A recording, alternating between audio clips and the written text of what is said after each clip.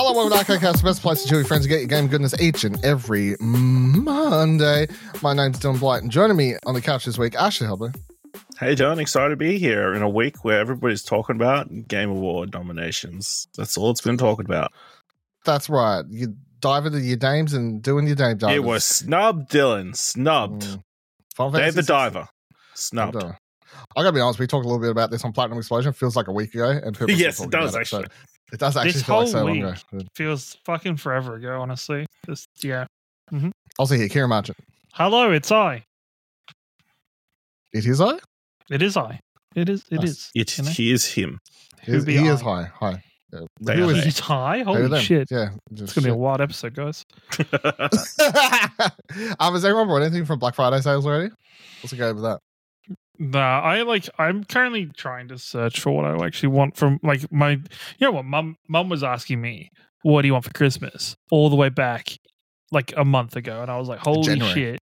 I was like, like it was like over a month ago. And I was like, man, I don't have a fucking clue. I bought myself time. I was like, you know what? Wait till Black Friday sales and I'll have something by then, you know? Fuck, I ain't got shit. I'm narrowed it down. I think there is aspects with me potentially moving house in the next month that I'm like, I might need this or this. Like plates.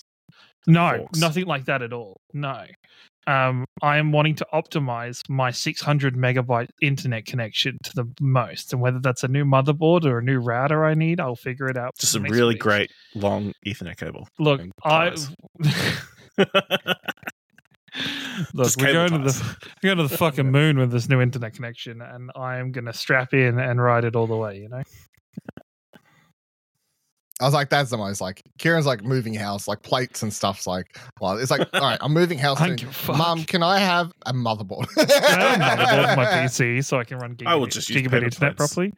Nah, I've already got that for when I previously lived. This is so between the cushions conversation, but like, I've got a lot of that shit, and I'm moving with my sister, so she has a lot of that shit. So it's like, yeah. Kieran returns to internet. Look, if realtors, if for whatever reason you're listening to my podcast right now, if you could just approve an application that I put in out of like the 10 or 12 in the last week, this week, so that I can get on top of Black Friday internet deals and internet sales, that'd be sick. Thank you. What do you mean internet? There's like Telstra's doing like $1 for the first month and stuff like that. Yeah. I want to get on top of those. What brand? That's Telstra. Oh, Telstra, right? Okay, yeah. Heard of them? Heard of them? That brand? They don't. They're not the other one. They're not Optus. You know, the one that I'm well aware of Telstra. Don't worry. I'm well aware. All right, let's get into it. So I want to start the. I'll just say, if you want some Black Friday deals, you should go to explosionhour.com where there's a bunch of articles about all the great Black Friday deals. True, yeah. People can. I feel like I brought up this to plug that and then completely forgot. But yeah, so there's an article on explosionhour.com. It's pinned basically everywhere, no matter what page you got at this stage. So I'm just updating that as the week continues on. And I've set it up so you can like click on a name and then like jump around the whole page between brands and stuff like that. So yeah, check that out. Buy some shit. Affiliate links are involved. I'm completely honest. Disclaimer, it's in the post. Affiliate links are involved, but which is even if you're gonna buy that, if you're gonna buy that shit anyway, do it via one of my links. Cost you the same amount, but we get some money. So give us a couple of them Bezos bucks, you know. Toss them over here. Toss a coin to your podcaster. Why not? All right, Indie World Showcase happened this week, so I want to run through this. I believe I highly doubt Kieran watched this one. I even doubt Ash. Did you? I forgot to watch. That's fine. I believe out of the three of us, it is your bit to like indie stuff. It is my bit, yeah. So obviously, this is my this is my time to shine. So Nintendo announced and had an indie showcase in about the usual like announce and do it 48 hours. I'll run down just stop the ones that interested me the most, but I thought there was some interesting stuff here nonetheless. So they started the show of Shantae Advance, Riskier Revolution. Not really for me, but I think it's interesting that this was a Game Boy Advance game that was shut down, and now the core developers Way Forward Games have gone back and finished it, and it's coming to Nintendo Switch, which is kind of cool for Shantae fans. Core Keeper is coming out. The game looks wild. It's coming out winter next year, but 8 players dungeon crawling and farming and mining, and there are lots going on there. On Your Tail, I really like this game. So this is going to be a time exclusive for the Nintendo Switch, coming in 2024. It's like a detective game, but like all the characters like anamorphic. Fucking hell, yeah. Like characters and stuff, and they all looked really cool. So I like the look of this one. How then got announced. This is the one I mentioned to Ash the other day, actually off podcast, I think, where I was saying he should probably download a demo and give it a go. So it's got like really beautiful art, like hand drawn pictures and stuff, but it's set to like folklore sort of setting, Riding Hood, wolves and shit like that. And it's a turn-based folklore game where you're like sort of you have to like set up and like your character action of like Riding Hood. Well, I don't know if that's actually supposed to be. It's not actually Riding Hood, but you like select and like everything sort of plays out at once. It looks pretty cool. I downloaded demo, haven't had a chance to play it yet, but then we got the star named Eos got a new trailer. So this is now coming out, launching on Nintendo Switch autumn 2024. This is the next game from the people who did Behind the Frame, which is the game that looks like it's Studio Ghibli art, but it's not. Very different. So that game was about painting. This game is about taking pictures, diving into stories behind them and stuff like that. It still looks very, very beautiful, especially in the cutscenes and stuff. Backpack Hero. Oh, by the way, that HAL game was a shadow drop, and then Backpack Hero also came out on the same day that they said it was here. This I'd never heard of before, but it's such a wild concept to me. I just think it's very funny.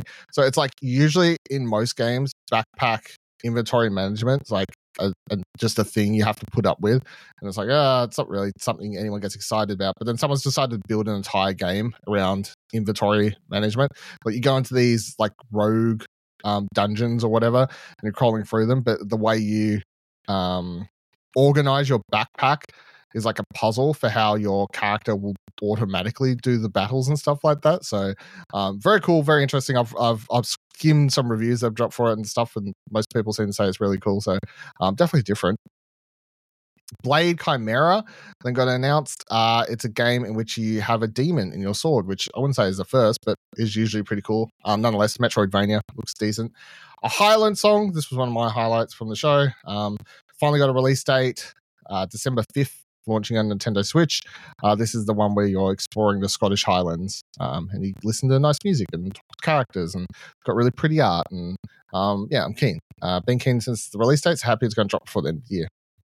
We got Moonstone Island is coming, timed exclusive Nintendo Switch, or the console timed exclusive basically. It's already out in Steam like a couple months ago, but yeah, it's another well-reviewed, cute life sim game. But in this, you collect spirits and basically they're Pokemon, but not. But then you battle with them in like a card. It's like it's got card-based combat. It's got life sim shit, talking to characters, crafting stuff, puzzles. I don't know, it's like a million different genres in very cute pixel art. So it's cool. Death Trick Double Blind. This is another like mystery game. This one looked like a straight up whodunit though, visual novel aspect and stuff like that. Where like the circus setting for this one I thought was cool. So would be keen to find out more. Outer Wilds Archaeologist Edition finally got a release date, even though they announced this was coming to Switch about 20 years ago, I feel. But it's coming out December 7th, 2024? No, 2023. 23. I wrote the wrong number here. It's coming out this year. It's coming out next month. Physical version of the game is coming out next year. They then did a big old smorgasbord splash of things to end the show. Planet of Lana is coming to Switch autumn 2024. Enjoy the Dinner is out now, February 2024 for Heavenly Bodies if you want to play that on Switch. The Gecko Gods coming Switch autumn 2024. Passportort 2, The Lost Artist is available now on Switch. Urban Myth Dissolution Center is coming 2024. And Braid Anniversary Edition. If you've never played Braid, the game's like fucking 50 million years old. That's coming April 30th, 2024 to Switch next year. So a decent little indie showcase to end out 2024 in with some highlights in there. But yeah, my main thing would be I'm keen for Highland song. Keen for that one. I know a lot of people, and the reason they ended the show on it is that lots of people are excited to play Outer Wilds on Switch. Again, as good as that game is, and I fully appreciate everything it's doing, my brain can just not I cannot handle that game's like just it's too much. It's too much for me, but maybe for you. All right. Some downer news from that. So from exciting games to unfortunate closure of a studio, but is what it is. So sad news from Shonen Studio. Samurai Punk has announced they're shutting their doors. The team's first major game was Screen Cheat, which was fairly popular among creators and stuff. The team also released American Dream, a VR game, Roomba, First Blood, Feather, Trios, Justice Sucks, and then most recently released Killbug, fast-paced FPS. They also helped port games like Florence and co-developed Table of Tales, The Crooked Crown in 2019. Quote from the post, Samurai Punk started in 2014 during a situation in Australia where jobs were short, and the only route forward for us was either found a company or move overseas to find work. We banded together with Share Golf, creating exciting and fresh game experiences, and we're incredibly proud of what we were able to achieve together. Since then, we've grown a lot as developers and learned a lot about what we want as artists making video games. So, I thought that sort of came out of nowhere and sucks and everything like that. I feel like Samurai Punk was like one of the older Australian dev teams. So, but yeah, sucks.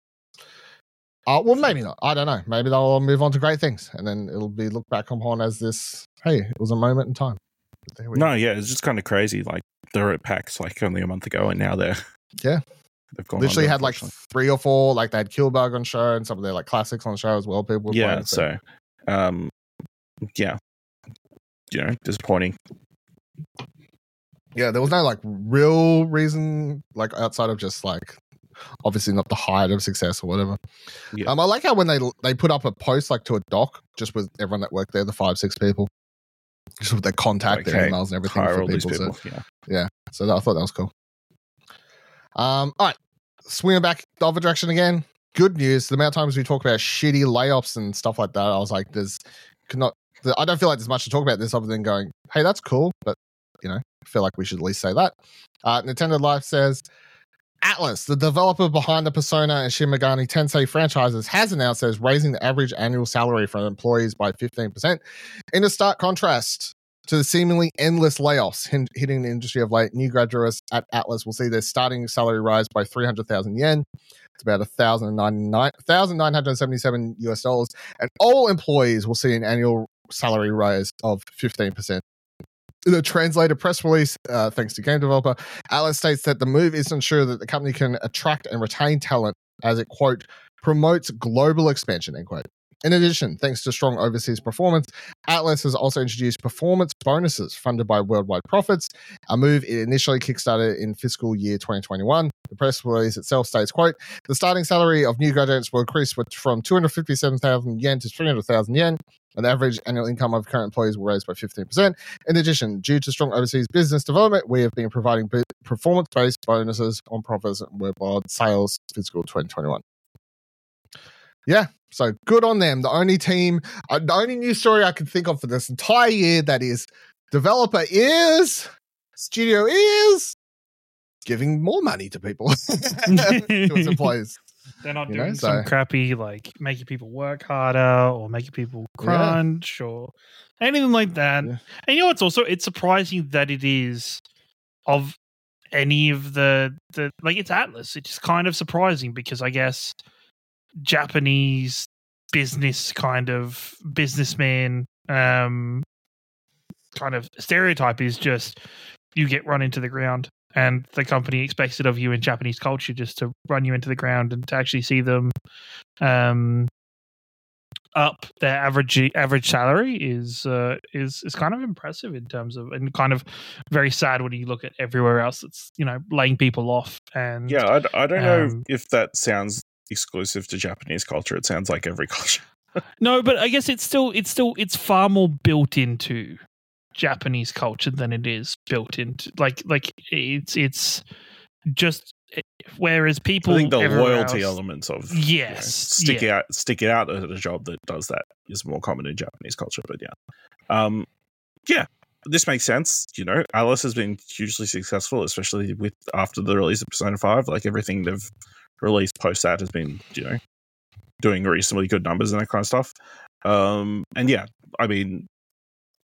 Within Japanese culture, it's like more common to like reward your employees rather than hold all your money and try and build up your stock profile.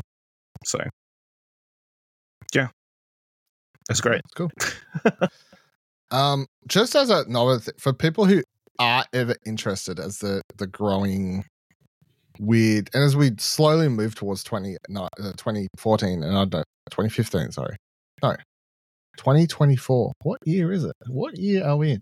2024. The video game layoffs.com. I don't know if anyone's seen this website floating around. They've started just the fact that there's now a website, just video game layoffs.com is a thing. They've literally just been like gathering all the studios layoffs, the number of people and stuff like that. Some interesting. So the estimated total of 2023 layoffs in total, 7,800 people for the total year. The breakdown of largest impacts sorted by the parent company, Embracer Group, 904 people, Unity, 900, Epic, 830, Amazon, 715, and Electronic Arts coming in at 355 are the breakdown of that. So this is just a massive list of the I know I'm laughing, it's terrible, but it's just like the fact that there's a website is, a thing. So, and the last update was only a couple days ago when Embracer Group gave 904 people restructuring. So yeah. So, all of that, but shout outs to Atlas. No, I mean, the last one's Amazon Games, obviously, they're doing a bunch of job cuts because, that's been a failed investment.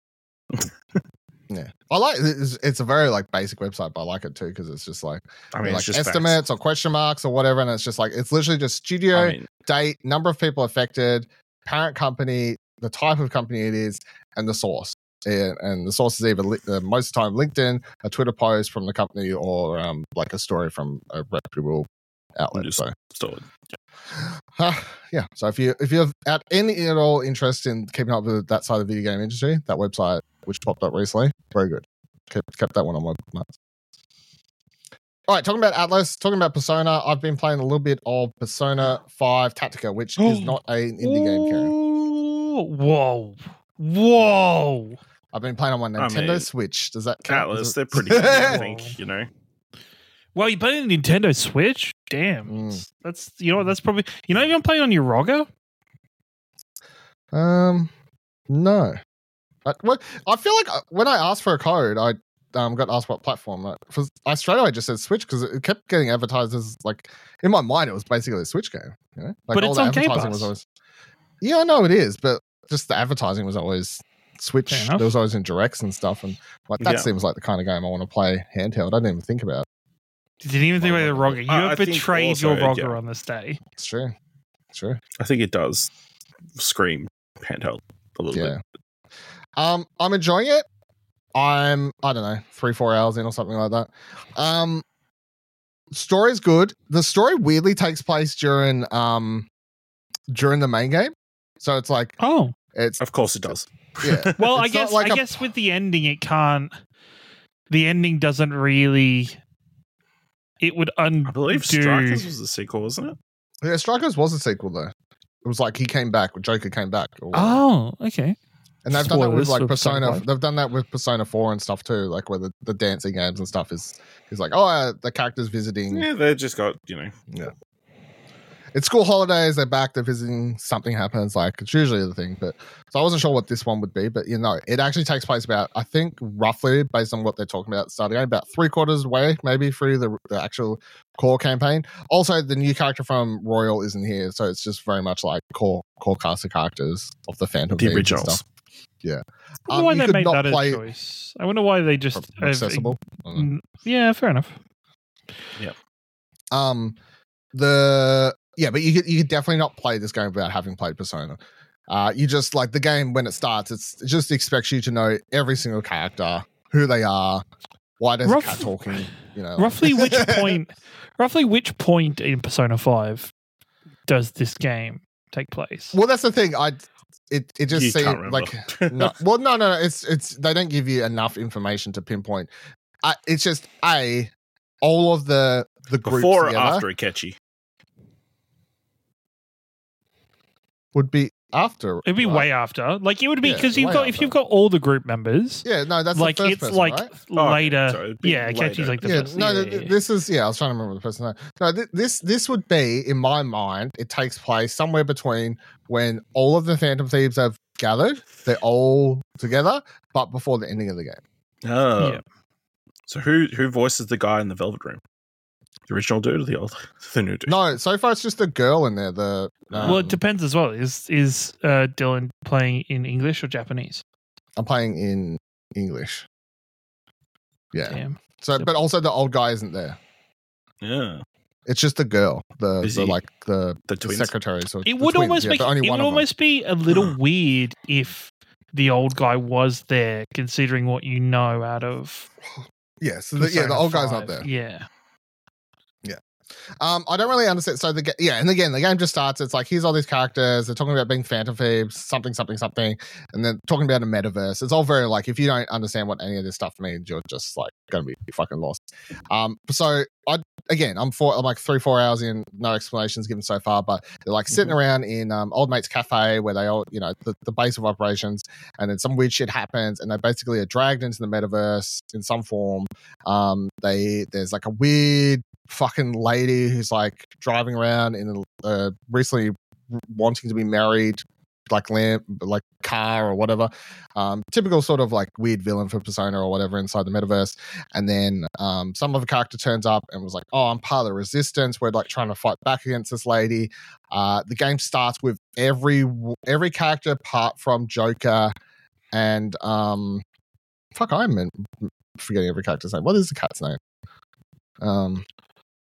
What is Morgana. the cat's name? Morgana. So every character apart from Joker and Morgana being mind controlled by the villain. So then so far the first few hours of the game is you're doing missions to get back the Phantom Thieves. And then eventually I feel like the game's going to be like take down the villain sort of thing. But it's a classic like get back your teammates sort of thing. The story is good though. Like not to say the story. Well, hold on. Like, the story's not good. It's fine. Like it's nothing like crazy, but it is that thing of like if you enjoy these characters, it's just more of these characters with banter. It's all the same voice actors. I would say it's like 70% voice acted compared to 30% just like clicking through text boxes. So which is pretty decent amount of voice acting in the game. And there is a lot of text and a lot of talking. Like it's a Persona game. It's still got all of that going for it. Like I reckon I've probably sat through more cutscenes and talking than I have actually played the game, which adds up, Gameplay itself is a turn-based tactics game, very similar in the vein of more recent successes on the Switch, like Mario Rabbids games. I would say similar sort of thing. You're not locked into a grid-based, like as you move. No, you lock into a grid when you like click to do an action, like there is a grid there, but when it's your character's turn, you just sort of move around with the left stick until you choose where you want to get behind cover or attack or whatever. Like you can move freely, get behind, walk up to behind a piece of cover. Your character will automatically get in behind cover if they're behind it when your turn ends. You can press a button to do a gun attack like you would in the game. You can press another button to use one of your personas. Of course, you've got a certain amount of mana, so you can't like spam persona attacks. Different personas are either AoE damage or singular attacks, all that pretty straightforward stuff. You can get behind a character and do a melee attack to do that. There's not really a lot of tactics to it though, which I guess might be a thing. Like I don't mind having this very rather chill tactics Persona game where I'm just like it's fine, like I'm enjoying it, but it's not super hard. I'm just playing it because I enjoy these world and these characters, which makes it really good for the Switch, I guess, because it's more of a chill. I'm just playing on normal, but so far there's no. I feel like they've got rid of all of the elemental weaknesses and buffs and all that sort of stuff. Like it just boils it down to pretty bare bone basics. What you more or less want to do is if you queue up and you can get to the right angle of an enemy, and I swear sometimes there's just a flip of a coin, but like if you highlight, if there's 4 enemies in front of you, and even if you like bring up the action to do a gun attack that turn, you can like highlight every enemy and maybe one of them says you'll get a one more action. It's like, well, that's the one you want to shoot because then you'll get another turn. And then maybe next turn you can shoot someone else and get one more. Like the game is definitely built around that one more, which is similar to the main game where if you could chain one more, your enemies never got a chance to fight back, you would just spam attacks until you eventually won, which is in line with it. And if you knock down a character, like if you attack them, they get knocked to the ground. If you can position the other characters, of which the maximum of 3 in a field at a time, if you can position them where they're all like sort of surround them, you can do not like a baton pass attack from the main game, but like a team attack where you like do a bunch of like AoE damage, and it's got like a cool like Persona graphic sort of thing that happens, and like all the stuff you'd expect from Persona 5 game. So I'm enjoying it. Does it still have, like, when you say Persona attacks, does each character just have set personas that they have for the entire game, or is there a capture? Like, is there like the same kind of pick and choose your personas and capture what you want?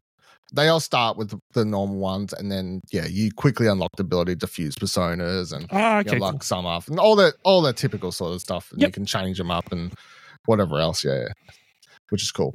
So. Yeah, I feel like it's a thing of, hey, do you like Persona 5? Yes. Do you like tactics games?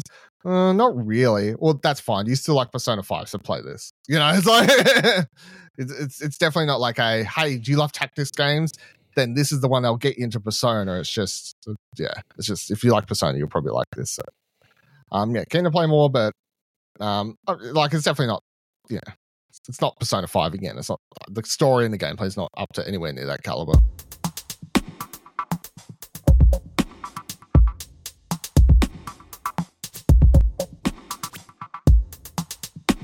Let's move into some quality critics stuff from Ash, because I'm done talking now.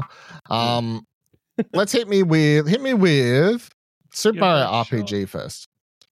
Yeah, Super Mario RPG got an 8.5. The quality critics all enjoyed the remake with the beautiful recreation of the original game, faithful to a fault, with most of the changes being in the interest of the player's experience, like auto-collecting items, new triple attacks, and generally just stuff that made the game a little bit shorter.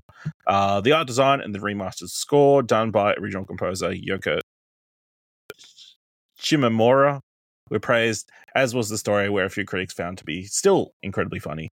Interestingly, there was some disagreement on how difficult the game was, with some finding it to be a tough time, while others found it an easy experience, although the introduction of a breezy difficulty option should, not assuage anybody from picking up the game. So, generally pretty positive for a game that I feel like most people never played, just because it was never released here in Australia on the SNES. No, I'm super keen to start, to get into this soon, especially because never had a chance to play it, but I remember, and I think I've mentioned this before on podcasts, there was a stage in my life where I printed out the Wikipedia pages for all of the Square and Squaresoft and all that sort of stuff. And yes, I've told this story somewhere, and I printed all these pages out, every single Wikipedia page, like hundreds of pages, made them all into books, and I was reading them at night. And I remember reading about this game and thinking it sounded like the craziest shit ever, because this is before Square Enix. This is when it was just Square. So, super keen to get into it.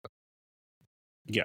Looks really good from all the trailers and everything. So, just a piece of a weird, odd left field game from the Mario franchise that does also have a lot of weird games, but this seems to be especially. All right, the game kicks off with a giant sentient sword destroying Bowser's castle.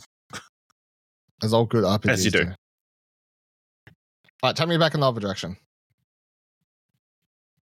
for your next quality critics. What? What's your other quality critic? Well, I haven't finished the article, but Persona 5 Tactica got a 7.5 out of 10 from the critics. Generally, it's a fine game. Some people found it to be quite easy. I don't know if you found that to be an issue. That's what I just said. Yeah. Quite easy. And then especially towards the end, getting a bit repetitive in large playthroughs and that kind of stuff. So it's a fine game. 7.5 is that sounds about right where I'm at for that game. Yeah. All right, preview article shout outs. 2 reviews went up this week from Will The first one, I got to be completely honest. I messaged him after like posting his review. I was like, "This game sounds really fucking good." For some reason, I swear I'd never heard this. But then when I watched the trailer, I was like, "Wait, I had seen the trailer for this," and I was like, "Hold on, I really like this developer. I love their last game. So why the fuck haven't I?" Anyway, so American Arcadia, he gave a 9 out of 10. So this is, I just want to read a synopsis for this because it's fucking great synopsis. American Arcadia is a cinematic puzzle game that combines a 2.5D platform and first-person game to tell a tale of a thrilling escape, experience the extraordinary story of Trevor, an average man escaping the world's most popular reality TV show. So basically, even though he says in his review, it's, like it's not the Truman Show, but, like everyone's going to make the Truman Show reference thing anyway. So, he says, I largely do not have a lot to say about American Arcadia other than it's excellent. Out of the Blue Games has served up a well-rounded narrative puzzle adventure that largely succeeds in all areas. The puzzles are engaging and never obnoxious. Its narrative is thoughtful, complex, and superbly acted. So, again, they use the same voice cast that they used for Call of the Sea, which are basically the same voice cast. Yuri Lowenthal, Sissy Jones, and then Krizia Badjos is the new person here, but the other two were the main stars of that game, which I really, really liked. So, yeah, I've added this to my list of, whoops. I probably should have been paying more attention to that, but because I didn't even have this on my list, and then Will was like, I would like to review this game. I was like, whatever, dude. Don't know what that is, but no, yeah, I remember. I think it was at Tribeca Film Festival last year, and like it was, yeah. It got super, looked super fantastic. Was very excited for it, and then now I'm just super surprised it finally came out. Yeah, it seemed to come out of nowhere. Yeah, it felt like it came out of nowhere, which is probably not a great sign. Like you would have, it's not like we have had any shortage of showcases this year. So yeah, but yeah, sounds fantastic. So keen to check it out when time next is year. available. To be honest, not this year. And another review post was for Gunhead, which he gave a 6.5. So this is a game, honestly, where a code popped up somewhere, and I was like, this looks like a game you'd probably like. And he was like, yeah, sure, I'll try it. Because you have a bunch of, it's just a first-person shooter where you have a bunch of guns. Is one of them your head? Yeah, one of them's your head. And I know he's like he's reviewed those serious Sam games for us and shit before. So I was like, I feel like this is probably up Will's alley. He said, Gunhead is a simple and effective game that never seeks to be an overwhelming experience. It mostly achieves its goals, offering a pirate mech, roguelike adventure, raiding derelict spaceships for their booty and combating the obstacles and enemies along the way. Though the game is not without some small design hiccups that detract from most fun of most of the runs. So yeah, it seems like it's a bit of fun, but nothing to blow your mind away. But yeah, read both of Will's reviews up on explosionnote.com and the show notes, of course.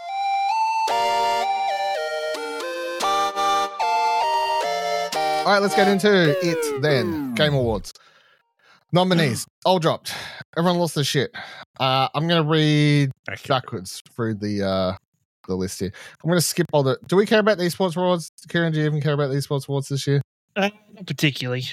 Yeah, sorry. It's just going to be, as always, it's going to probably be a League of Legends or maybe a CSGO. And yeah, not that I care enough about. It wasn't... I saw somebody upset that one of the coaches didn't actually coach this year. Who got nominated? Oh, really? I did not see that. You have seen that. You have seen an esports story more than I have. Ashley Hobley, I have not seen this. Well. Times are changing, yeah. I'm going to start at the bottom here then. Content creator of the year. So I don't know who 4 out of 5 of these people are, to be honest. So tell me if you know who any of these people are. Okay. Iron Mouse. I know Tungsten Rat. Yeah. I'm sorry. Is that a joke or is that actually that's a bit? It's fine. No. Yes, I do know Iron Mouse. Yeah. Okay. Quackity. I know Quackity. Yeah. Spreen. No, not a clue. Cypher PK. Yes. Do you know the YouTube channel People Make Games? No. See, that's the problem. So I don't know that. I know people who do make games. That's specific. So, in my opinion, People Make Games should, if they don't win this award, I'm going to be super pissed off. They are and have been one of the best YouTube channels of this year. They have put up documentaries. They do video game documentaries. And their stuff, they have been killing it this year. I mean, they've been around for years. And I've been subscribed to their channel for years, but I don't know, like 4 or 5 years, however old their channel is. But they made one start of the year, Ukraine, like what's happening there. They did a really good one about 6 months ago about Disco Elysium. They did one about a year ago that was really, really good about the emotional abuse put off by a bunch of studios, including what was happening with the Florence developer and stuff like that. They did a really good one about like Roblox and like weird child like scandal stuff that happens inside that game, and what's happening there. And then their most recent one was about video game stuff to do with Palestine and stuff, and was put together with Timur from GameSpot. Yeah. And that was fantastic as well. So, in my opinion, them being nominated for this award is both dumb, but also like, now that they're here, I'm very much like, well, yeah. So why is because it- they're not one person. They're not a content. Yeah, what like? Well, they're not. They are technically. I don't know. It's a weird thing. I'm like, It's a they collective. are a YouTuber, I guess. Of like, I think there's 3 people that work on the channel. I think 3 people. I've never seen a channel. I've never seen a channel nominated before. I've Yeah. only ever seen individuals nominated before. And that's Yeah, fair because all the individuals also have massive teams.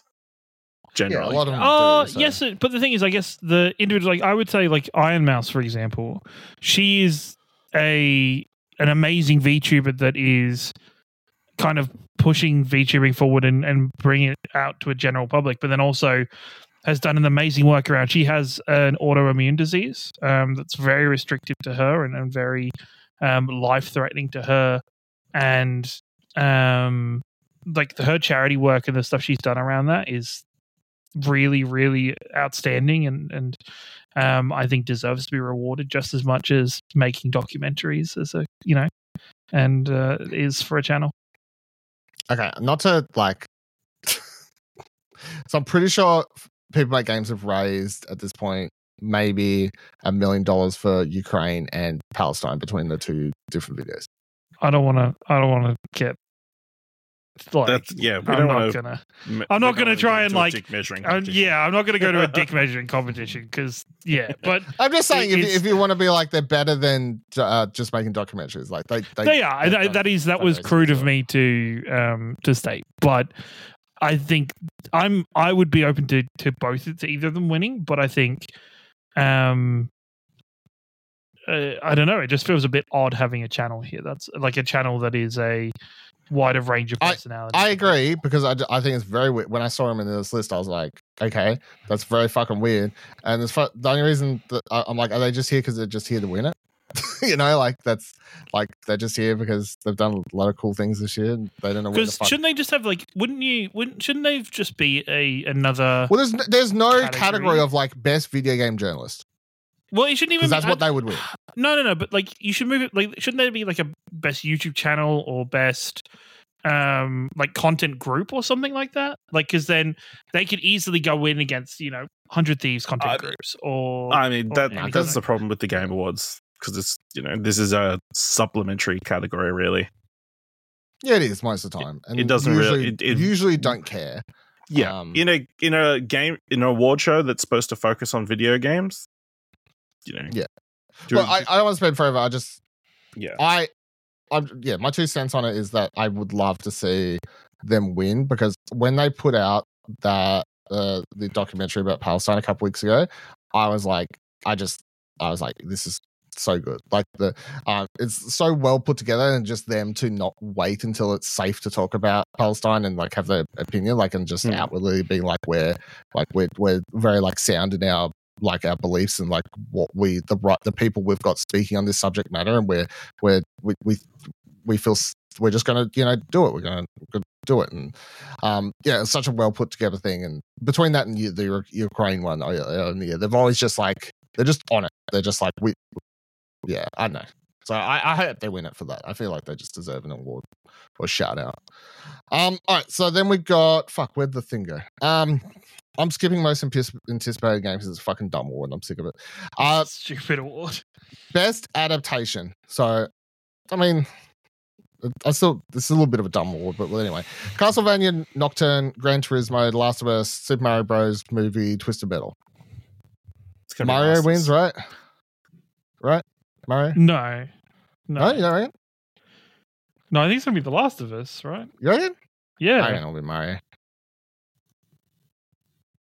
I think Last of You're Us doing a was. Are you actually doing a bit? No, not a bit. Like I just You're think saying Chris Mario's- Pratt's going to come out, and No, I just reckon Mario's more popular. I just reckon. I think Last of Us made more of an impact outside of the video game community. yeah. I mean, it's hard to measure the two against each other because obviously one is Incredibly, yeah. a TV show that doesn't have. Well, I guess it has viewership numbers and it shattered viewership numbers for a debuting new series and that kind of stuff. But Mario has the dollar amount next to it, so I mean that's far more impressive. But depends on what they're doing. What's it based? What's the criteria? Is it the critical? Well, it's just the best critically, it's just- or is it? Yeah.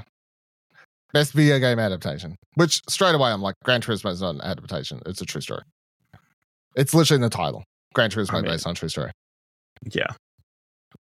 So, not to get pedantic, but this Game Awards this year are a little bit weird about nominating things that probably shouldn't be nominated. But It's just- we'll get to that. Yeah. Again, it just felt like it deserved to be in that category.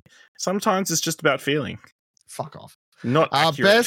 Shut up. Best Sometimes multiplayer. the wording Shut the of fuck the up. category doesn't Best fit. multiplayer presented by Discord, Baldur's Gate 3, Diablo 4, Party Animals, Street Fighter 6, Super Mario Bros. Wonder. Diablo, right? Probably. I mean, out of those games, in my mind, it's either Diablo or Street Fighter 6. But yeah. I mean, there are two in that are like kind of weird to have in this category. Baldur's Gate and Super Mario Wonder, especially Mario Wonder, where you don't actually play with other people online. It's like, oh, we're going to make but Death Stranding it's local a co-op, local multiplayer, right? They didn't say best online multiplayer. I guess. Yeah. But when you Best- think multiplayer, you think online because that's the way it should be. I would say yes and no, but I played for that whole game online, and the like asynchronous multiplayer was really good for me. I really enjoyed that aspect. So of the Death game. Stranding should have been nominated for best. It is multiplayer? very much a Strand game, so yes, it should have been. Okay. Best sports racing game: EA Sports FC 24, F1 23, Forza Motorsport, Hot Wheels Unleashed 2, The Crew Motorfest. The Crew Motorface is just making up numbers. I mean, is it? They didn't nominate NBA 2K or UFC 5 or like a bunch of different stuff. So I don't know. it's That feels. interesting. It just feels weird. I don't know. I don't even remember that game coming out or seeing anything about that game. When was it released? A couple months back, I think. Yeah. I think of these, the most impressive I personally think is EA Sports FC 24. It'll go to Forza because trying to make Microsoft look better. Because cars. Because cars. Got to give Xbox an award somewhere. Oh my god. Best sim/strategy game: Advance Wars 1+2 Reboot Camp, Cities Skylines 2, Company of Heroes 3, Fire Emblem Engage, Pikmin 4. Now, I would give Pikmin 4 all. I was going to say, you know what? I almost see Pikmin winning this because City Skylines had a terrible launch. Yeah, I'm surprised it's nominated. I'm surprised it's nominated. Based on some of the don't reactions I've think seen. Company of Heroes is big enough. I think Fire Emblem Engage wasn't that a very watered down in terms of middling from memory. Like, yeah, I could easily see Pikmin winning this, which is very fucking weird as a place for Pikmin to pick up a. Like, if I think back on the year, Pikmin 4 is one of my favorite games I've played this year, but I also weirdly think it's like one of the least talked about games of the year. No, but that's okay. But is it the best sim and strategy game of the year? When you think of Pikmin 4, do you think of sim strategy? Well, I don't know, man. I had to do some pretty. Don't say I don't know. I just set my red ones to the right spot and my blue ones to the right spot. You know what I mean? Yeah, I don't know about it being here, but I reckon tax comes. Out of those ones, like it'd be good if Company of Heroes 3 won, just because it is in many ways the truest of the sim strategy games in here.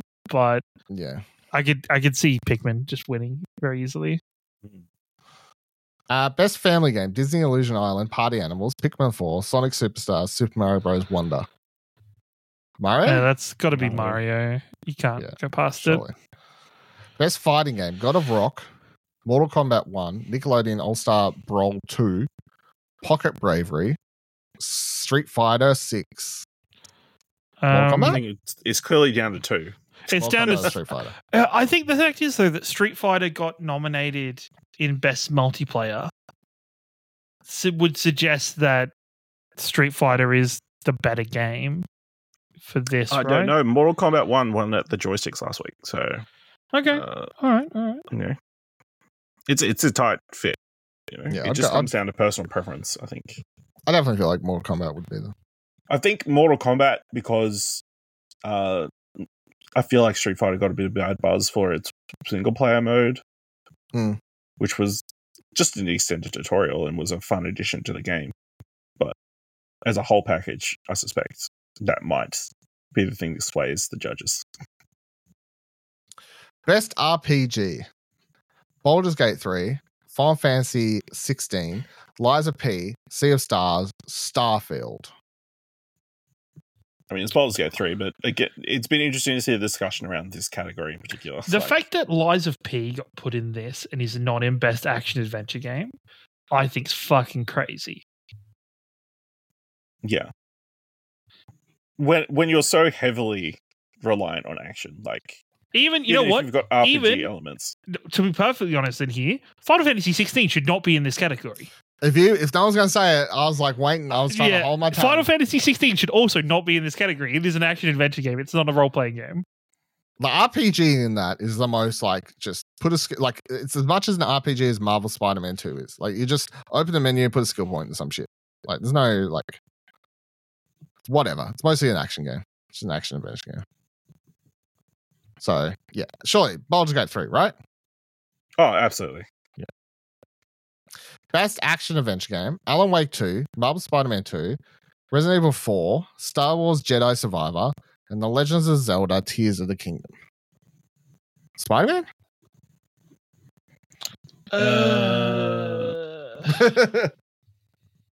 I feel like it'll probably be Zelda. Really? Yeah. I'm gonna say, hot take: Zelda wins nothing. No. Zelda wins nothing. Can you imagine the little Nintendo kids riding? I'm just saying. I'm Come saying for right you. now. I don't think I- Zelda wins a single award at the Game Awards. Then No. Jeff loves is, to rig it and get I share the love a could- little bit. I think it's most likely to be Zelda, but I could also see Resident Evil 4 winning this, which I know people are complaining about because, like, people are complaining about Resident Evil 4's kind of overall presence in this show, considering it is a fucking remake and a completely. I think this could go anyway, except for maybe I don't think Star Wars has much of a chance, and I think Alan Wake 2 is a dark horse because I don't think it's the action adventure elements of that game that make people. No, it's Sorry, win the like action weird game. shit game. Yeah, I don't think it's. I think it's like Alan Wake could have the potential of winning like narrative if it was going to win anything, but yeah, no, I don't. I don't think. I think Zelda's a good chance here.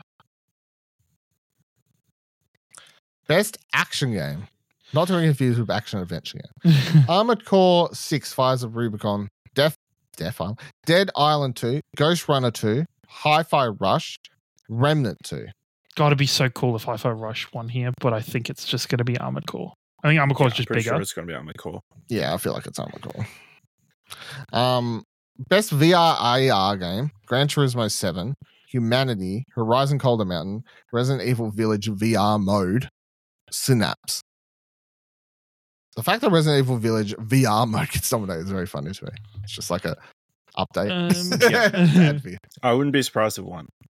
Yeah. Nah, Horizon wins here. Horizon they just can flat out shit. wins.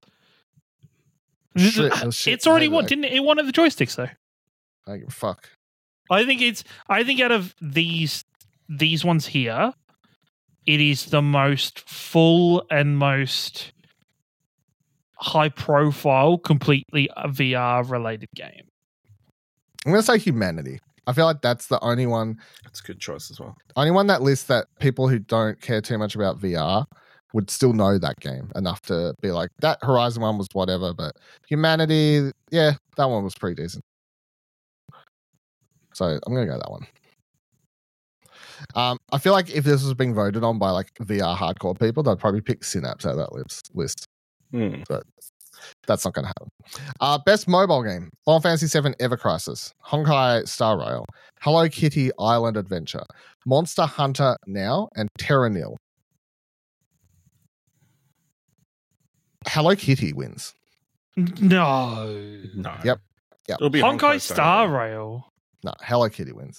No, you're Telling you full right of it.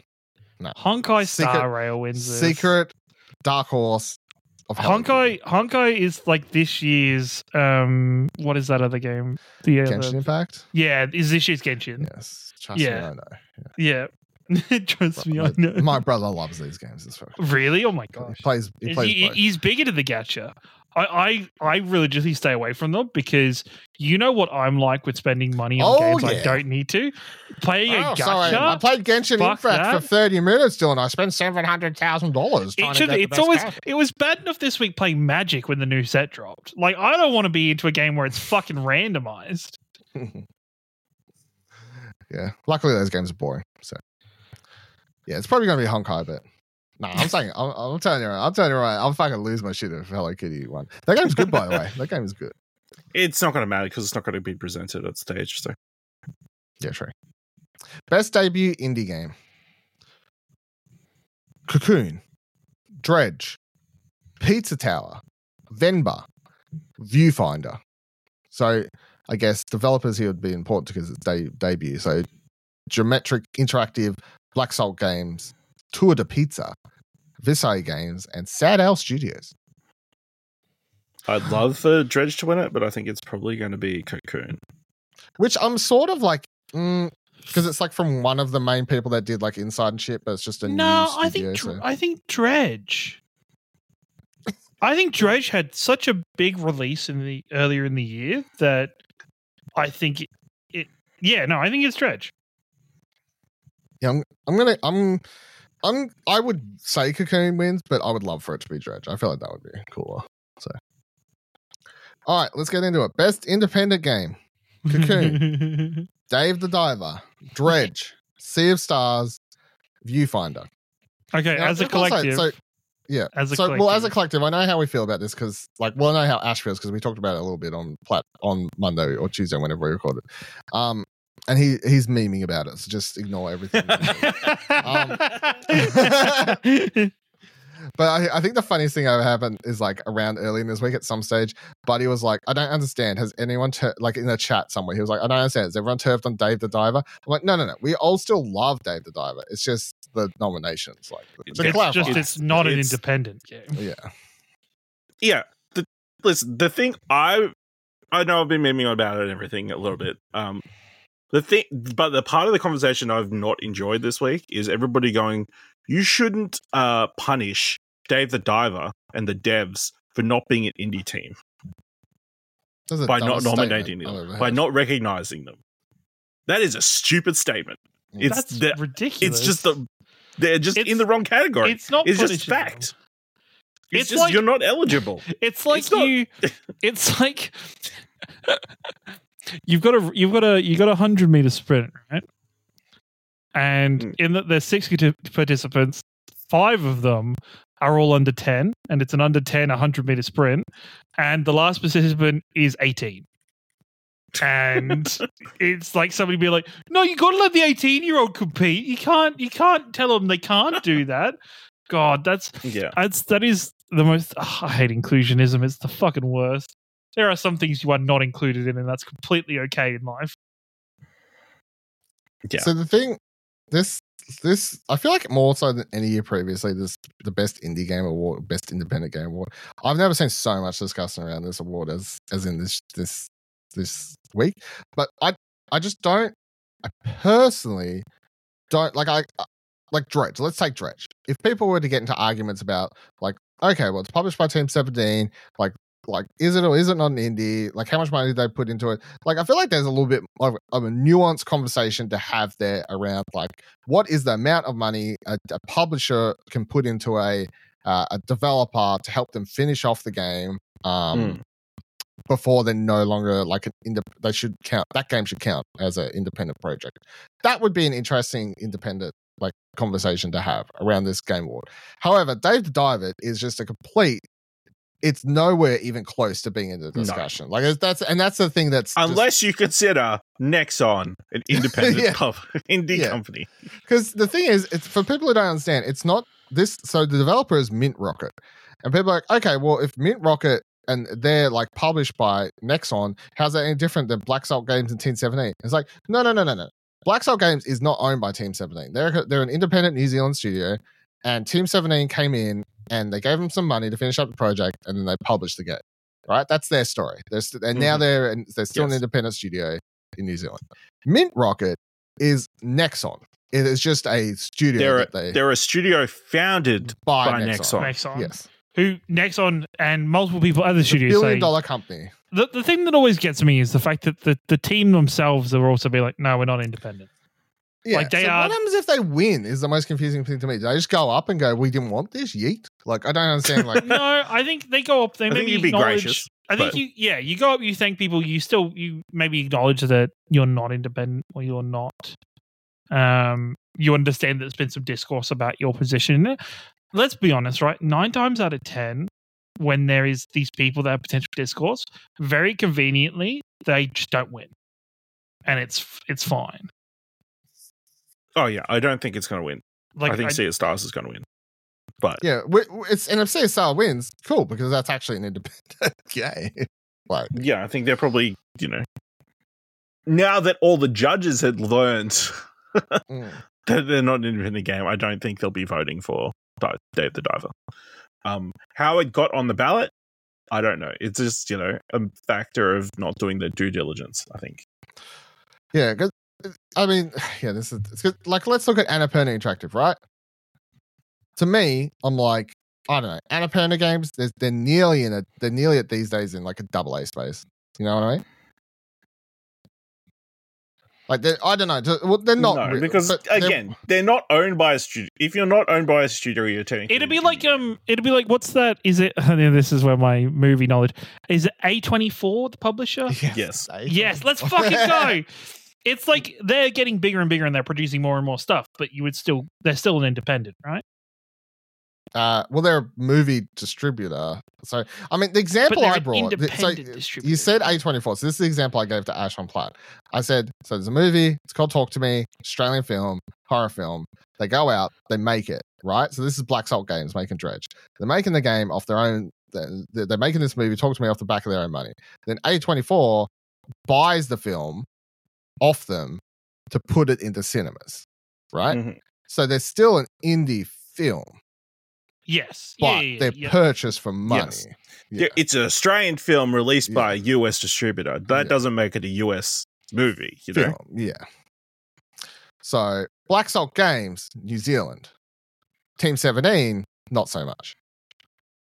But still, it's a New Zealand game. You know? Yeah. So Annapurna Interactive quite often buys, and as all of their showcases have shown, they work with studios from all over the globe. Like they make that a big part of any of their showcases. So, but that studio, I believe they purchased recently, or before this game came out. I think so. I think that's how that works. So it is like published by them, but I think it's actually their studio now. So I don't know. But it was released before they bought it, so they were independent at the time of release. Kieran, what's your definition of an independent game? Because this is what's the boil down? Like, well, they're a studio that's not receiving, okay, if Xbox comes in and says, "Hey, we want to chuck your game on Game Pass," yada yada yada, they're still an independent game. Yes, correct. Because Sea of Stars was on PlayStation Plus and Xbox Game Pass. Yes. Yeah. If you're development and you're as a company, you are an independent company. You do not have anybody kind of attached to your company that's overseeing or paying for things. Then you're an indie dev. So you would consider Larian Studios a indie? Yes, 100%. I do. Yeah. Yeah. Yeah. So Baldur's Gate 3 would be an indie game. Yes, correct. It is an independent game. Yes. What about when IO Interactive releases the next James Bond game? Is that an independent game?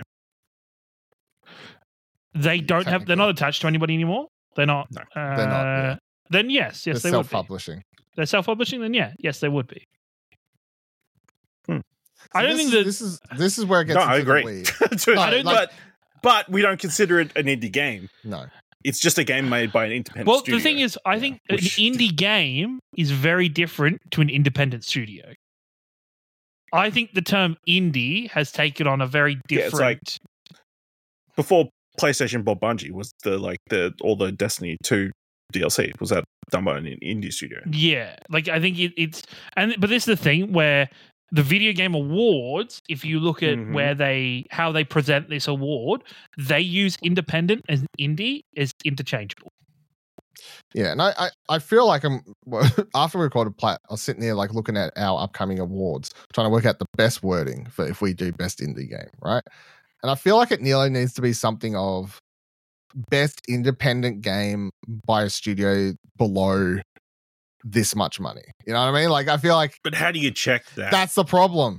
That's the problem. I don't think you even do. I think it's right. No. I just think you. You just know though. You just know.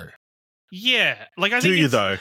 Because apparently a bunch of people didn't realize Dave the Diver was released. No. I will 100% say, if it wasn't for this discourse, I would have been totally comfortable with Dave the Diver being in there because I wouldn't have known. Honestly, I did not know Dave the Diver was released by Nexon at all. Like, yeah, and the thing is, ultimately, it doesn't really matter. Like the game's still great. No one's trying to say again. So much of the discourse now. It should be. So much discourse is now coming around this game. Not like it's got like such a negative cloud floating over its head now because of this discussion. But it's nothing. It's a game. It's just it's really the conversation is just around awards and like. It's like if you're going to do a best independent game category at all and you're not going to do it properly, like you're going to use that space to shout out a $1 billion company and that company itself says, we're not an indie game. It's like, what a waste of a spot. No, yeah. Yeah, it's just because obviously these, this is a smaller category that is very, like the nomination in this category like gets a bunch of eyes on your game. Yeah. Yeah. It's like an opportunity to showcase a film or a game that's not normally characterized in that category. It's like if an American film showed up in the best international feature category, you'd be like, what are you doing? Yeah. It's like fucking Inglourious Basterds was dominated because it's got so much German. Yeah. All right, this is the other weird one. It was Best Community Support, Baldur's Gate 3, Cyberpunk 2077, Destiny 2, Final Fantasy 14, No Man's Sky. Of course, Destiny 2, Bungie, getting a nomination here pretty much the week after they let go so many people. And from my understanding, the Destiny community in general seems to not agree with this award nomination this year. Whereas previous years, they've been pretty happy. This year, not so much. So I know how everyone else's Twitter's been, but I know mine's. It's just awkward. Awkward situation. I think this is a very interesting award because two of these are best community support that has spawned out of their games coming out initially as hot garbage, and they kind of have had to be good at supporting their community to make the game grow again. To be fair, No Man's Sky has been on here for like 3 years in a row now. Yeah, it's not like it shouldn't be a shock to see it on. No. Cyberpunk, different story. But I think, to me, and this is where this game I think takes a lot of awards this year. I think Larian Studios with Baldur's Gate did an amazing job at communicating with their community and building with their community. Not only from our post-release of the game, but pre-release during the early, during its early release windows of how it was bringing in content, of what it was talking about with problems, of how it's interacted and created things. Like I think Larian could very easily take this out, but at the same time, as my bias, I could also very easily see Final Fantasy taking this, because Final Fantasy, actually I don't think Final Fantasy 2, I think they've had a bit of a downturn year in terms of content for Final Fantasy 14. So maybe they've been overshadowed by 16 a bit this year. True. And also it's a non-expansion year, so it's like there's very little hype. It's people waiting for next year when Dawn Treader comes out. Best ongoing game: Apex Legends, Cyberpunk 2077, Final Fantasy 14, Fortnite, Genshin Impact. Is Cyberpunk 2077 an ongoing game? No. Not at all. Just because it got one expansion this year. Just because it got a free DLC update? that, Yeah. no, it's not an ongoing game. Get the fuck out of here. I think it has to get a Fortnite here. I think the stuff that Fortnite's done in the last, especially last like 6 months. I mean, the category says outstanding development of ongoing content that evolves the player experience over time, which Yeah, but technically It's just that game is expansion though. Like, but it's just I DLC. don't. It's not- It's yeah.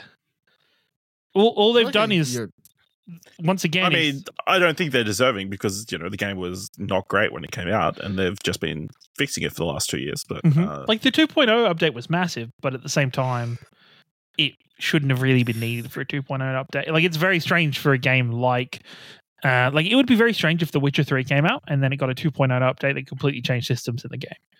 Like that game. or does this just really speak to live service games not being Yeah. good enough to be considered in this category? I just feel like if best ongoing game should be something that's consistently updated like every month. Like Like it is- This I is think it's a of- live service game. You know. I think so- of games with battle passes and seasons and events happening, and like your Fortnites, your Apex Legends, like your just dropping Genshins. one major update. Like so, you're 1 month out of 12, and you're ongoing. Like I don't know. Yeah.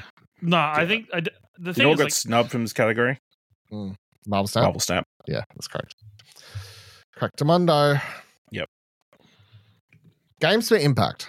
So this is the one. I can't remember. Do you have the official description in front of you? I don't know. Not No, right in front of no. me. I'll read Let's out see. nominees and you can find Oh, it. no, here we go. For Okay. a thought-provoking game with a pro-social meaning or message.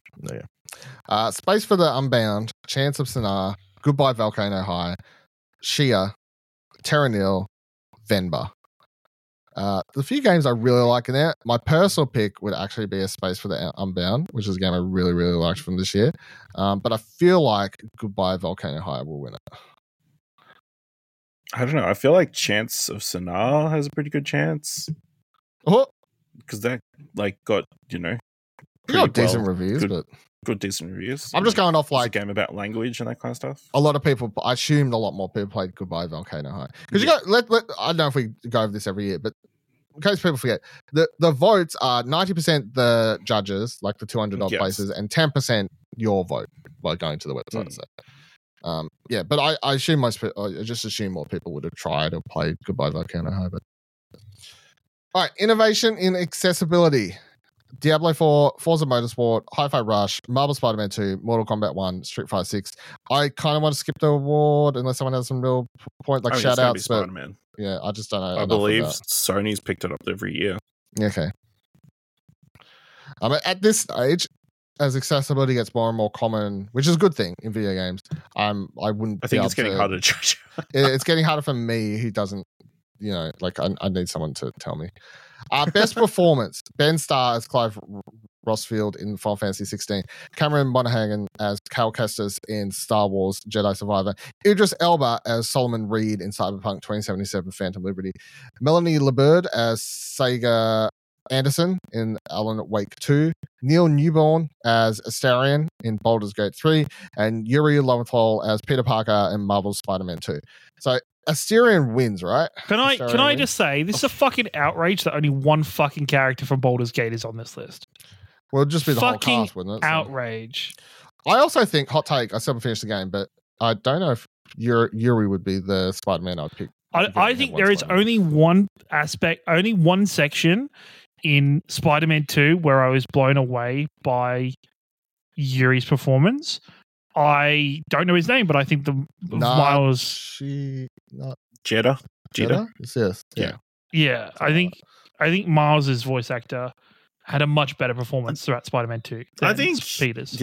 Yuri Yuri. gives a lot more range. Just because Nothing of the against role. Yuri. I just think that. No. Yeah. You just had a Also, preference. I don't think anything he did as his performance touched what he did during Spider-Man 1. I think Spider-Man 1 was such an emotional roller coaster, and because the game was so focused on him, it kind of gave him the room to do that. I feel like this, having two protagonists, very much split that attention away from him. For the better of the game. yes, for the better of the game. Correct. Yes. But my gut says Ben Starr. Just the buzz around his Really? performance in Final Fantasy. Really? Yeah. a character that was named Clive, which I still is the most fucking ridiculous. Again, he one of the fantasy. joysticks. I feel like, Get over the joysticks. He's a known gamer. I think, they want to get him on stage. I do think. It's clearly between those two. I think Astarion, just because of I think his performance is more layered and has more depth than Clive in Final Fantasy. Yeah, 16. but everybody who played Final Fantasy 16 saw Clive's performance. Not everybody who played Baldur's Gate 3 saw Astarion's performance. So his performance should be discounted because it's not as popular? No, I'm just saying, just numbers wise. It's just, a percentage of the people who played Baldur's Gate did not see the full range of his performance. So they would. You could say, but the thing is, right? How many people that started Final Fantasy 16 didn't only saw the start of Final Fantasy 16? You can say the same thing for Baldur's Gate, but if I compare, I assume everybody who's voting on this category has done a playthrough of each game.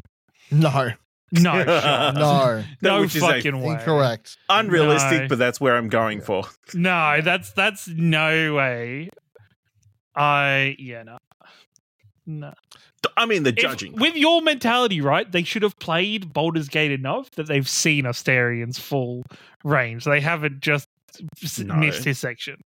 I think one playthrough was fair. One playthrough where they've seen his representation within the game. Yes.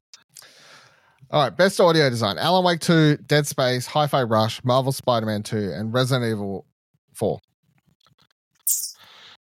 Don't know. I think it would That's make fair. sense for Hi-Fi Rush to win. Yeah. I think maybe. Or considering how Alan Wake 2. I can't comment on Yeah. what's the audio like in Alan Wake 2, It's some Dylan, weird stuff. in the 2 hours you played of it. You played 2 hours? No, in the 2 hours you've played. Didn't you of play it. 2 hours? You've I played haven't like 2 hours, started right? it at all. You haven't started it at all.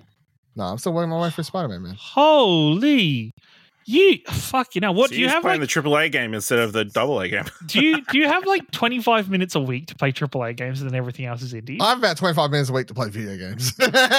Fucking hell!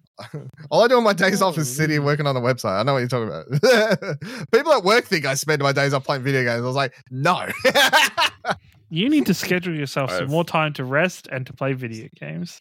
That's why he wants to be streaming it more next year. That's Right, when I make the website a success and I can pay people to do the boring stuff, then sure. Best score and music: Alan Wake 2, Baldur's Gate 3, Final Fantasy 16, Hi-Fi Rush, The Legend of Zelda: Tears of the Kingdom. it goes between Zelda and Baldur's Gate here, and I'm gonna say it Baldur's Gate. better be fucking Baldur's Gate. Yeah. I think a lot of Zelda rests on Breath of the Wild's previous score, whereas Baldur's Gate is all new and fresh stuff. Yeah, Baldur's Gate. Best art direction: Alan Wake 2, Hi-Fi Rush, Liza P, Super Mario Bros. Wonder, The Legend of Zelda: Tears of the Kingdom. I'm gonna say Alan Wake 2. Have not played it. Yeah, you know what? I don't love there's nothing about Zelda's art direction that makes me Again, it's like building on the last game. like Even more heavily. and also I could even see Super Mario Brothers Wonder. Yeah. Because it is such a departure Okay. from the That game goes wild. style. I also think Hi-Fi Rush has a chance. Like it has such a I mean, I don't disagree that the Hi-Fi Rush has good art direction, but I just don't feel like enough people would have played it. that's fair. Is the problem. Best narrative: Alan Wake 2, Baldur's Gate 3, Cyberpunk 2077, Phantom Liberty, Final Fantasy 16, Marvel Spider-Man 2. Sorry, the fact that get the fuck out of here, Phantom Liberty. Yes, you're a DLC. Yes, you got released this year. Get the fuck out of here. What the actual fucking what? It's like a 10-hour DLC compared to the fucking rest of these, which are full-fledged games. What, 10 hours of a game isn't a game? Not when it's a fucking DLC and it's not like an entire fucking. Fuck me. I mean, surely it's better than Final Fantasy 16.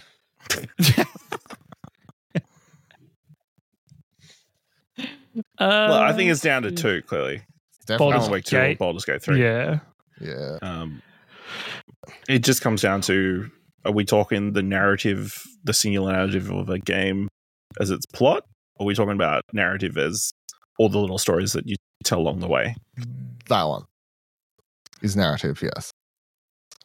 I mean, it's both, technically. I mean, narrative and story are different, so.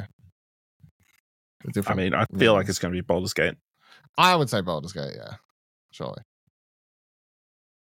And then again, we haven't played Alan Wake 2. So. No, and we never will. Game of the year. Game direction. Oh, I missed one. Sorry. Game direction. Alan Wake 2. I think it's just because the first 3 games looked exactly the same. No, hold on. Is the whole list the same? The whole list is basically the same. Except for best game direction, except for one thing. Alan Wake 2, Baldur's Gate 3, Marvel Spider-Man 2, Super Mario Bros. Wonder, Legend of Zelda, Tears of the Kingdom. I think this depends on how you look at the game direction. I think it's either Baldur's Gate or Alan Wake. Well, I don't know. Yeah. I think game direction for Zelda. Or maybe they give it to Zelda here. No. Because I think the game direction around Zelda, around the fact that you have a system where players can achieve whatever the Pretty fuck much they anything. want to achieve your goals, I think makes game direction very broad and very complicated. No, I get it, but also I'm like, it's just I feel like as good as and as cool as like the building upon at that game is, the direction is still, let's take Breath of the Wild but do it like better. That's like the game direction. Okay, if it's down to Can't Alan argue Wake, whether it did that or not. if it's down to Alan Wake and Baldur's Gate, I don't think Alan Wake comes anywhere close to the game direction that would be involved in fucking Baldur's Gate. I reckon Baldur's Gate's insane in terms But of... the problem is with the Game Awards compared to other award shows I watch, like the Oscars and stuff. The Game Awards never likes to do sweeps. You know, so the thing is, right? Baldur's Gate's winning all these awards. That should not be a fucking sentence, Dylan. No, it should, like if the game is the best of all categories, then it's the best of all categories. Like, but that's the thing, right? It shouldn't. There should be nobody that is able to go, oh, this thing's sweeping. Now we'll give it to something else. Like that should not be a mechanism in any fucking award show ever. No, I agree. I feel like you should just look at each category and you just pick the best one. And if it happens to be the same game winning in multiple categories, fine. Is what it is, you know? But I feel like that's the only thing where I'm like, okay, the Game Awards sort of has a habit of not playing in that direction. And as we get into Game of the Year, Alan Wake 2, Baldur's Gate 3, Marvel Spider-Man 2, Resident Evil 4, Super Mario Bros. Wonder, Legend of Zelda, Tears of the Kingdom, I feel like Baldur's Gate 3 is going to win Game of the Year. So then it just makes me go, well, they never do sweep. So how's it win Best Narrative? How's it win Best Game Direction? Well, isn't the last 3 years the game that's won Best Narrative has also won Game of the Year? I don't know. I don't Because I know last year God of so. War won Best Narrative. No, last year Elden Ring won. Elden Ring. And it lost a lot of the awards leading up to that. Okay. That's dumb either way. But Baldur's Gate? I would... Yeah, I think For me, it's Baldur's Gate for like everything, for these top 3. Like, it's just... I don't... How do you feel about the discourse? And I know we don't really talk about it on the show because of everything, of all the fucking hogwash that's involved with it. But like, do you think Hogwarts Legacy is not included in this list because not mainly just because of the discourse around Hogwarts and the Harry Potter franchise, but also because of where Hogwarts Legacy was released? No, I think that game's not included because it was ultimately mediocre as fuck and completely forgot about. I don't think I would classify it as mediocre as fuck, but it was not top tier. Where would you put this clearly game? not in the top 6. Where would you put that game? It's the only person who's actually played it, I think, right? I haven't played it. No, Kieran played it. I played Did it. he? Yeah, I played bits and pieces of it. I never got finished it. What Yeah, a I know. shocking revelation. I know. Why did you never talk about it on the podcast? I made a thing about it. On the podcast, I said, I will not talk about it here or bring any kind of fucking... Well, we're not talking about it. We're just talking about where you'd rate no. where you put it on the list. I think the interesting decision and like conversation... if you're saying it's being missed, like where's it being missed? I don't think it's been... I'm not saying that it's been missed. It's You just 'cause don't I've personally think it's missed. No, not personally. I've just seen the discourse. It's just the conversation around Hogwarts Legacy versus the spot that's currently being taken by Resident Evil 4. Was Resident Evil 4 enough of a remake in a game to be featured in Game of the Year where there are other, where Why does it have to be Hogwarts? It doesn't have to be Hogwarts. It could be something else. I'm all for like Starfield. Yeah, I'm all for Starfield. Could have been there over Resident Evil 4. Like Resident Evil 4 was an amazing remake. I fucking reviewed it, but I don't think it should be in terms of for the Game Awards. I don't think it should be here. In say my personal top 10 or anybody's personal top 10 should definitely have a chance of being here. But when we're talking about Dave the Diver, it could have been Dave the Diver, 100%. Should have been Dave the Diver. I think when you're talking about the Game Awards where it's the top 6 games for the year, I don't think Resident Evil 4 should be there. Yeah. I mean, it is one of the highest reviewed games of the year. And, I feel like there is also a tendency to have at least one horror game in the top 6 nominees. What's Alan Wake? It's going to say it's in there, right? It's Alan Wake. I think Alan Wake's more of a horror game. Alan Wake is more scarier than fucking Resident Evil 4 is. And actually, Hobley, you could play Resident Evil 4 and it's not fucking scary. It is it is like the most action movie shit in the world. Do you say so? If they had it at PAX this past year, he might have checked it out. He would have been there. He would have been there. He would have been first in line, I reckon. Yeah. With the whole Hogwarts thing, obviously it's a massive franchise, so people, who love that franchise, wanted to see it being recognized and that kind of stuff. But, there are a lot of games that did not make the list. Like, I'm trying to look what the Open Critic score was for the game. It's not coming up. Hogwarts Legacy. If ended up with 84 critic score, which would make it somewhere in the 60s on Open Critic, or like 50s on Open Critic. Yeah. So there's like 50 plus games that statistically are considered better than it.